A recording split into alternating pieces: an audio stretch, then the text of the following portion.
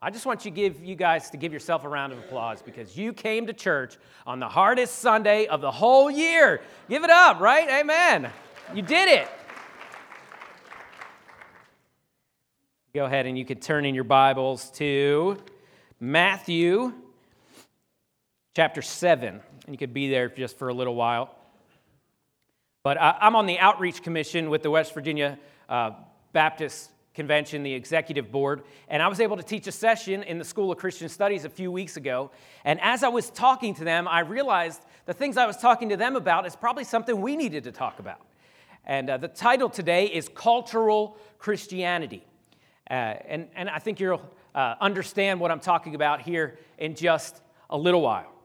But this morning, I'd like to share something with you that has really challenged me as a pastor. I've been in the ministry for 14 years. I've served in 4 different churches, both in the north and in the south. And the one thing that's become abundantly clear is that the word Christian has a lot of confusion surrounding it. What does a Christian look like? How does one become a Christian? What does a Christian act like? With a country that's so rich in Christian imagery that's woven into our culture, what does this word Christian even mean anymore? And then you add that in the confusion surrounding politics. Who are Christians supposed to vote for? And what does it mean? And all these different things that these burdens that hang on this word Christian. It's so hard to think about how we can share our Christian faith when we realize that the word Christian means so many different things for different people. And this is the very first problem that we encounter when we are sharing the gospel. And before we go on, let's just give a short definition of what the gospel is. The one I like, because it's easy to remember and it's short, is Jesus in my place. I deserved hell. Jesus took my punishment, and I put my faith and trust in him. Jesus took my place. And the gospel is what we have to center our churches on. We have to make our church all about the gospel and center our lives around this, that Jesus is in my place. He took my punishment, and he gifted me his righteousness. Recently, I've read several different books that have really stretched my outlook on the American church, and they've caused me to inspect my own heart and my own ministry and my own purpose. And one of such books is titled Unsaved Christian by Dave and Sarah, which that title there is an oxymoron, unsaved Christian, but it emphasizes the problem and the contradictions that are in our country today. And the author builds on this statement, that America is the land of the overchurched and the underreached. America is the land of the overchurched and the underreached. The gospel, though, is the remedy for this. When the gospel is at the very top of our priorities, the one thing that sticks out over everything else, and it's louder than anything else, then it divides the wheat from the chaff. The gospel shows us that God makes demands, meets them in Christ, and then calls people to trust in and follow him. So my purpose today is to present you with the possibility that people you know that go to church may be a great mission field, ripe for the harvest for sharing our faith. And when our churches reflect the biblical definition of what it means to be a Jesus follower, then we will find that people are drawn to what we have. Sinclair Ferguson says this. He says, "Thinking that I deserve heaven is a sure sign that I have no understanding of the gospel." I've been a part of 3 churches in the Deep South, both in the states of Georgia and Arkansas. Church is foundational there as cornbread and sweet tea. It's part of the culture. People are raised on Saturday fish fries at the church, vacation Bible school, Sunday dinners at grandma's house after church. And it's few and far between that you will find someone that says, I am not a Christian.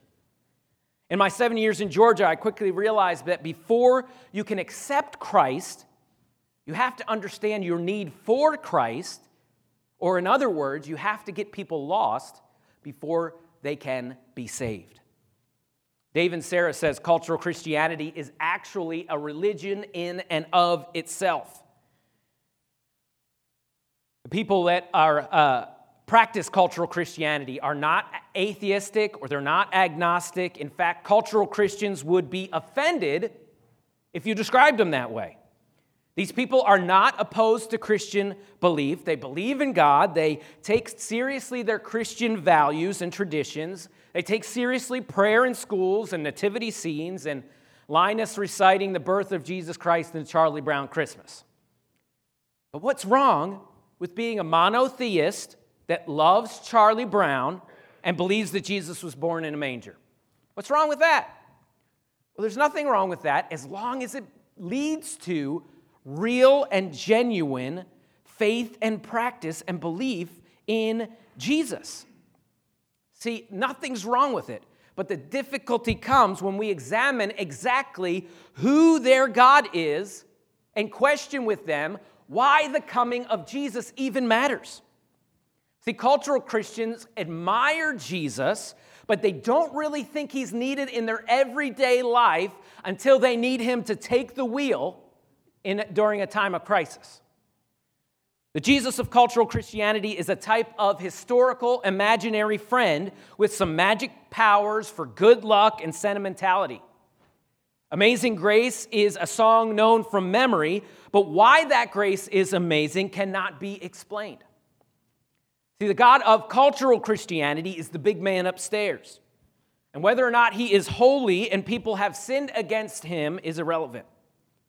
And we see words like hope and faith and love and believe hang on people's walls as decoration. But the actual words of God only come out when Psalms 23 is read at a loved one's funeral.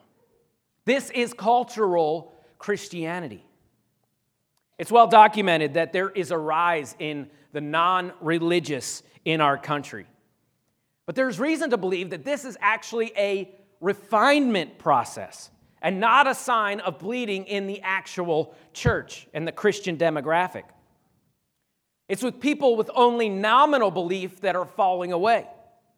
According to a study by American adults by the Pew Research Center, 80% of those polls answered that they believed in God, but only 56% believed in the God as described by the Bible. That's a huge difference, especially when you understand how many of those people actually believe the words of Jesus Christ and so much deeper. Just believing in God is not enough even. The Bible tells us that even the demons believe in God and they trust in God and they know who he is. With 70% of the U.S. identifying as Christian, we already see that there is a huge mission field right under our nose that we might otherwise overlook. People that say they are believers and they would describe themselves that way, but not actually in the God of the Bible. In a culture that does not like absolutes, Jesus stands in stark difference. Matthew 12:30 says, Jesus says here, whoever is not with me is against me, and whoever does not gather with me scatters. That doesn't make sense to us. We like to believe that everybody's opinion is valid, and everybody's way has merit, and there's something to it. And Jesus here stands and says, whoever is not with me is against me. And it's seen as such a villainous thing that Darth Vader is quoted as saying those very same words. Why? Because it's absolute. It's black and white. And that feels weird to us because everybody has liberty and everybody has freedom of their own opinions. But that does not mean that everybody's opinion is valid. There is such a thing as truth. Our job as Christian and Jesus followers is to make the gospel so clear that it is impossible to be on the fence. And you may not make friends trying to convince cultural Christians that they may not actually be Christians at all, but you might just see lives changed and made new. We as churches in America cannot continue to coddle those that are religious but not redeemed. We should endeavor to be offensive, but the gospel by its nature is an offense to those that believe that they are righteous. 1 Corinthians 1:18 says, "For the word of the cross is folly to those who are perishing." They think it's silly.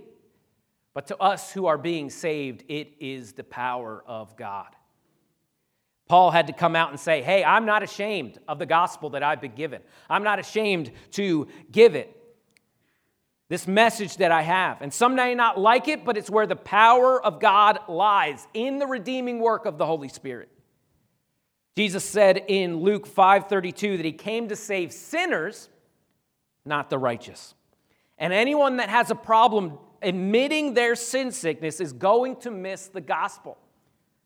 You may hear people say things like, I don't need forgiveness. That's an error. That's not true. What would I have any regrets for? The fact that you've sinned, that's where you would have your regrets. But that's a problem. If you think that you deserve heaven, that's a clear understanding that you do not have the gospel. See, we cannot edit or censor the gospel in our churches because when we dilute it, it becomes another gospel altogether. We see Jesus' most clear rebuke of cultural Christianity in Matthew 7:21, and you can look there in your Bible now. Matthew chapter 7, verse 21. He says, "Not everyone who says to me, 'Lord, Lord,' will enter the kingdom of heaven, but the one who does the will of my Father who is in heaven. On that day, many will say to me, 'Lord, Lord, did we not prophesy in your name, cast out demons in your name, and do many mighty works in your name?' And then will I declare to them, 'I never knew you. Depart from me, you workers of lawlessness.'"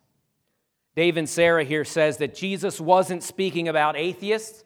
He wasn't speaking about agnostics, pluralists, secular humanists. That's not who he was talking to in these verses. He here was describing moral and religious people doing good and religious acts in the name of God. These were the Tom Brady's of religious observance. They had a collection of lanyards from conferences that would make any worship leader jealous.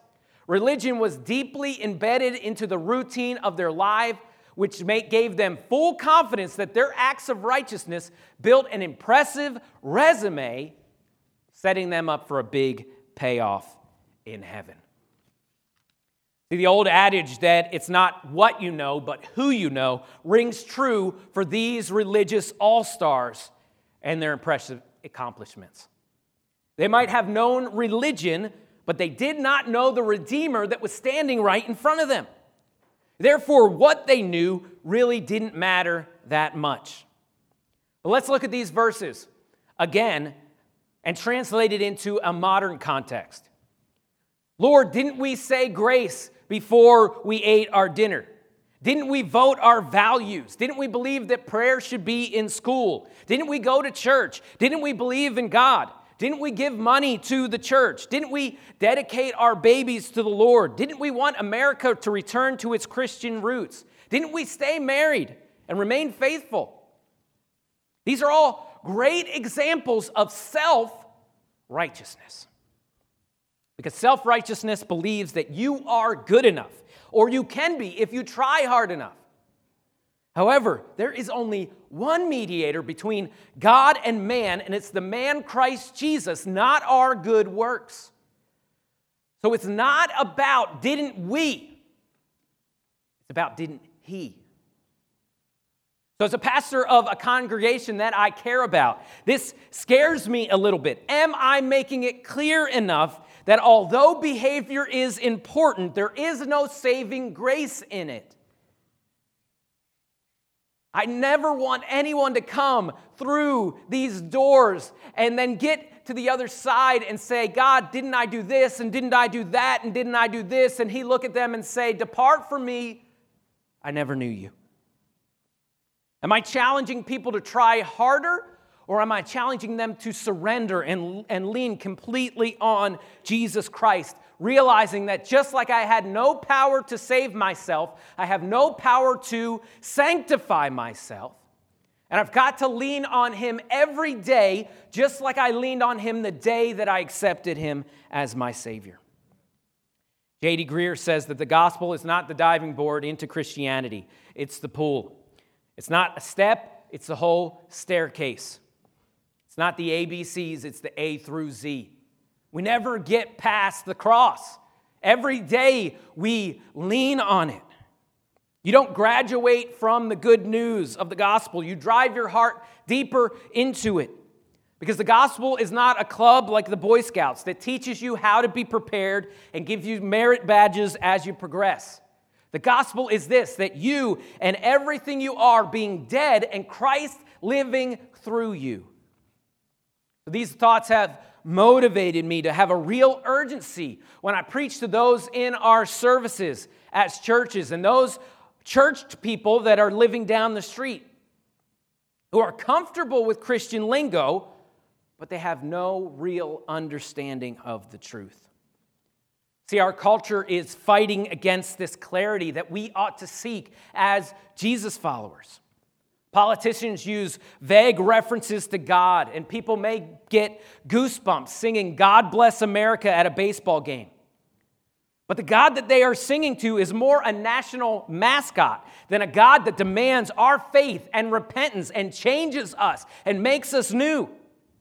And we as the church must awaken to the fact that cultural Christianity is a false gospel with eternal consequences. We can't lean on heritage and tradition and ritual and religion because those things can be idols if we're not careful. Idols that distract us from the true worship of our God and the redemptive work of Jesus Christ. Not only do we need to be clear in our church building, but also while we're out in mission.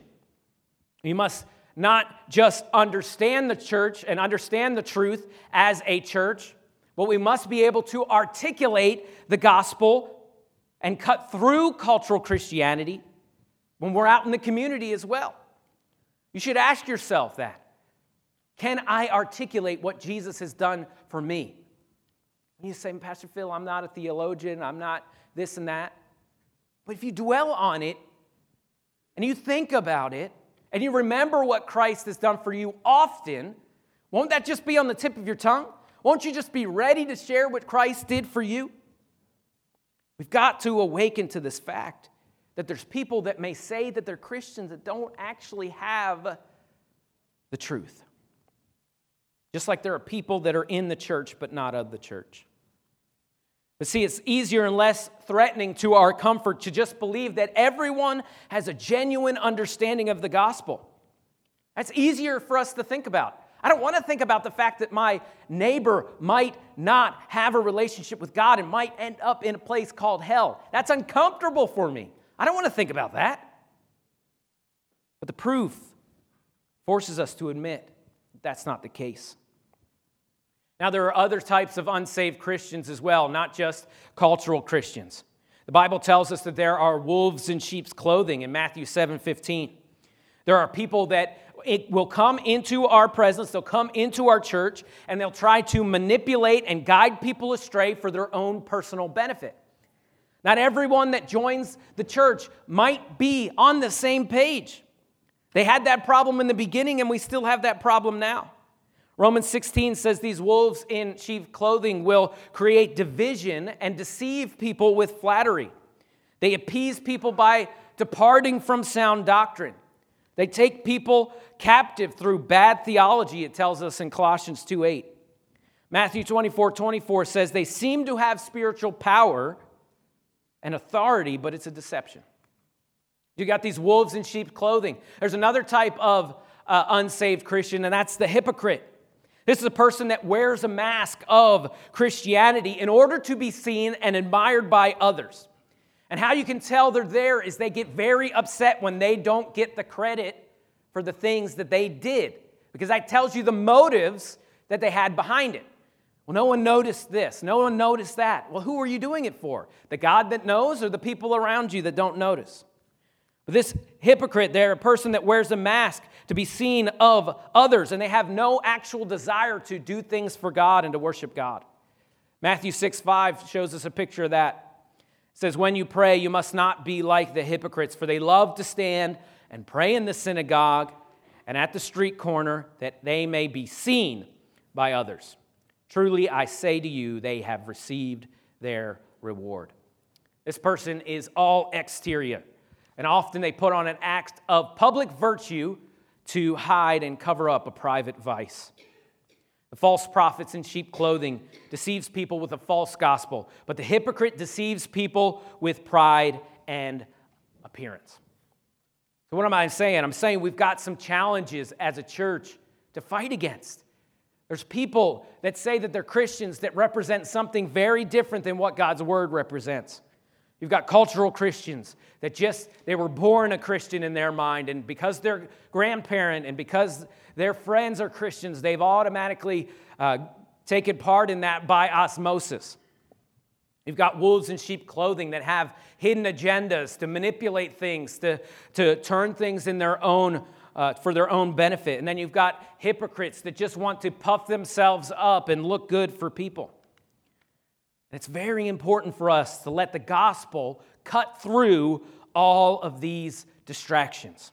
Remembering what Tim Keller says, that the gospel is this, that we are more flawed and sinful in ourselves than we ever dare believe. We're worse than we even think we are.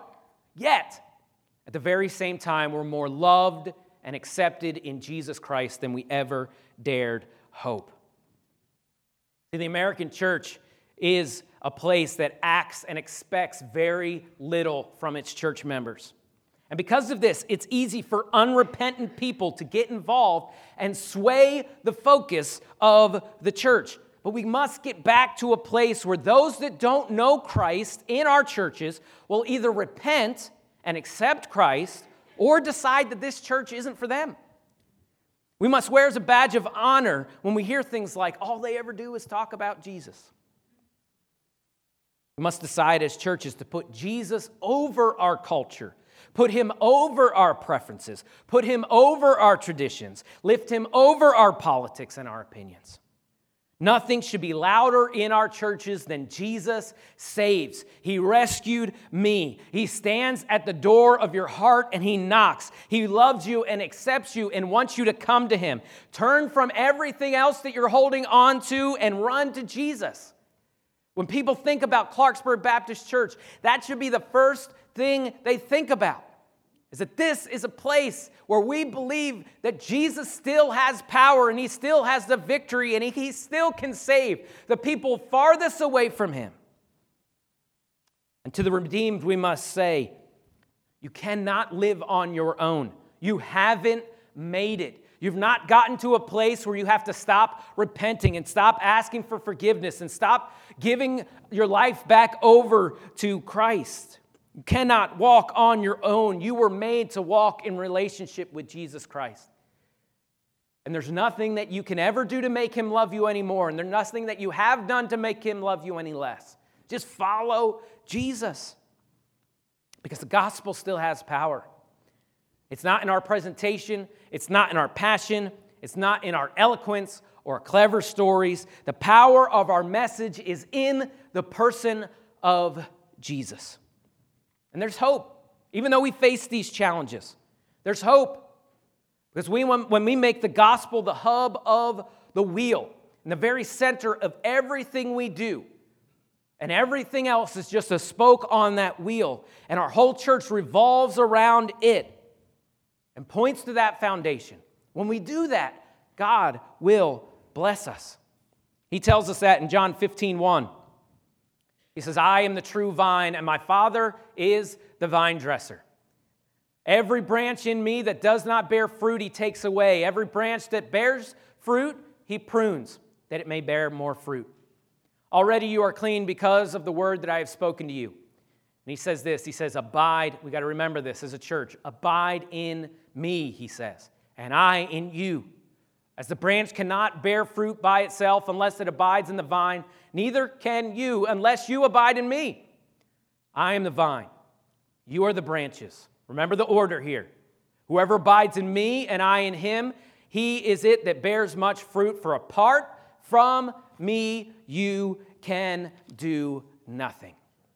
If anyone does not abide in me, he is thrown away like a branch and withers. And the branches that are gathered and thrown into the fire and burned. If you abide in me and my words abide in you, ask whatever you wish and it will be done for you.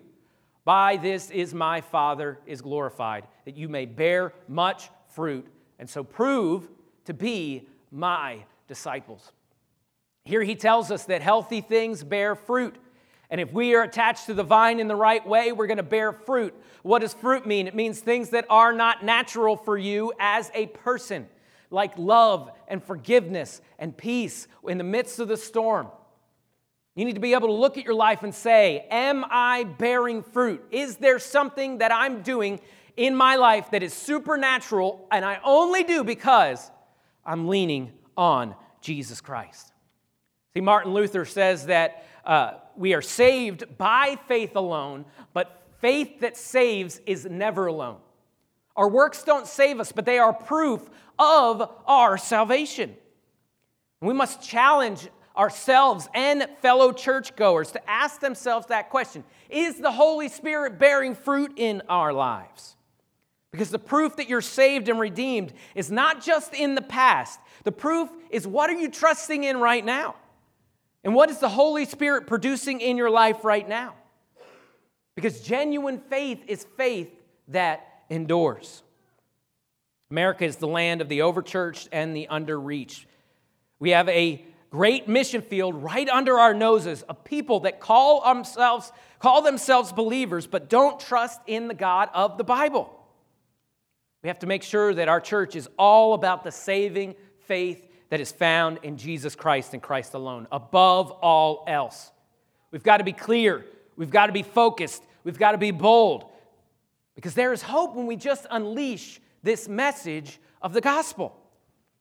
My point is this, that we're seeing today that we have to cut through the cultural Christianity to make it undeniably clear that the gospel, Jesus in my place, is what everything must flow out of and be empowered by. And the redeemed in our churches need to understand why we are here. Not to coddle the Christian or maintain some type of special club that's holding on till Jesus comes back. We need to understand that the gospel and the great commission that we've been given is above all. The gospel must be front and center and bigger than our beliefs about eschatology and the end times, although those things are important. Our gospel has got to be bigger than our beliefs about election, although those things are important. The gospel has to be above everything and as clear as day so that we might confront people that are coasting by on cultural Christianity.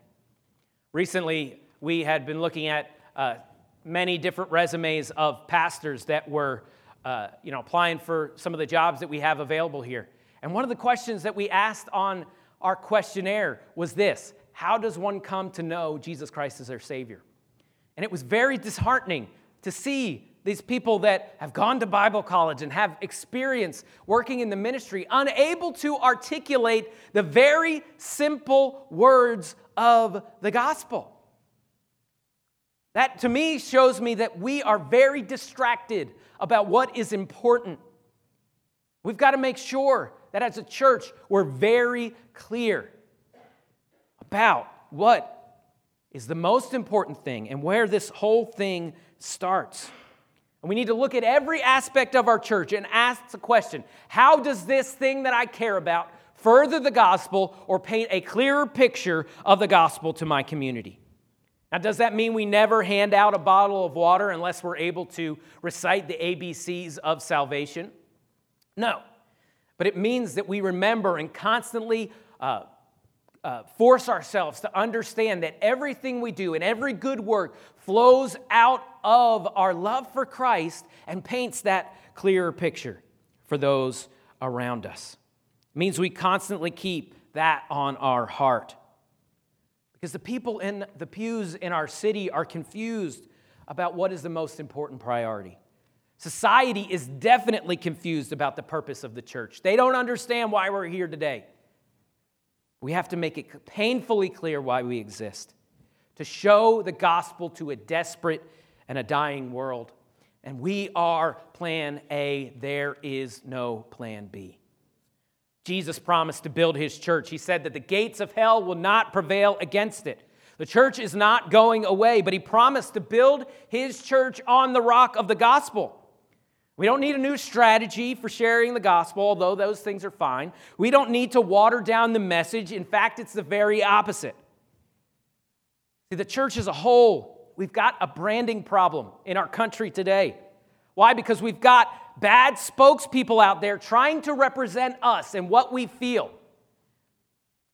And that's why we have to be painfully clear and lift the gospel above everything else so that the world can see it. So some in our pews that may be present but not redeemed can see it. Because I never want anyone to know, to come through these doors and not understand the true gospel. Jesus in my place. I never want to know someone that gets there to that next life and God looks at them and says, "Depart from me, I never knew you." But God, didn't we do this and didn't we do that? And didn't I have all these accomplishments? And wasn't I a respected person in the church and respected person in the community? And I helped with charity and I did all these. God, didn't I do this? Apart from me, I never knew you. We have big challenges to face in the church, but we have a big God. And the greatest and most powerful message of all, the most compelling message of all, when we tell it with the passion that it deserves. We've got the good news of the gospel. We've got, as a church, to let it permeate everything we do and let everything flow out of it. Let's make it higher than ever before. There, your heads bowed and eyes closed. Band's going to come.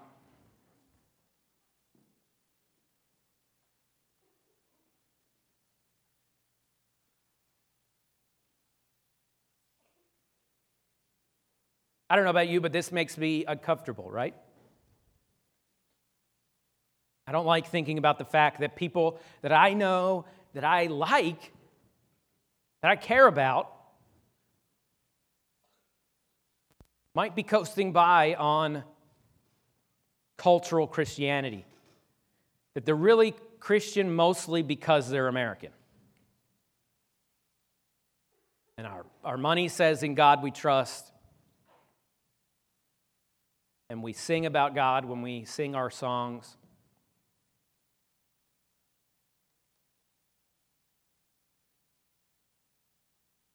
We have to be clear about what it means to be a Christian, because there's so many people fighting against that clarity.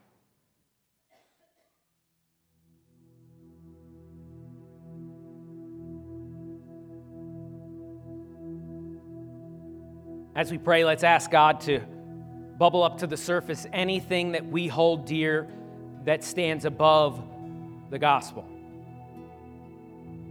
When we look at our life, when we look at our job, when we look at our family, when we look at our hobbies, do the things we do preach the gospel to other people?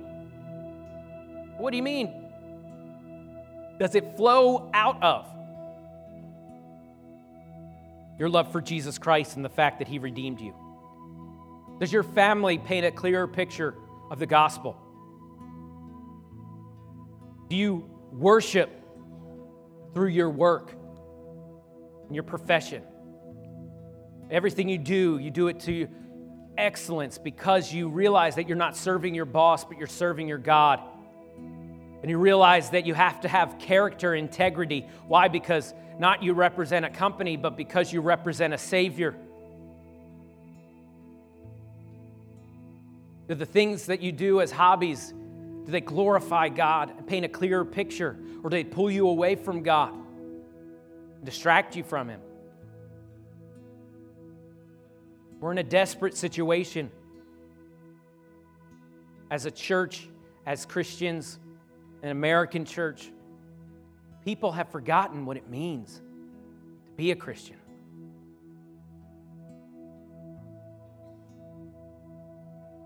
Let's ask God to point these things out in our heart.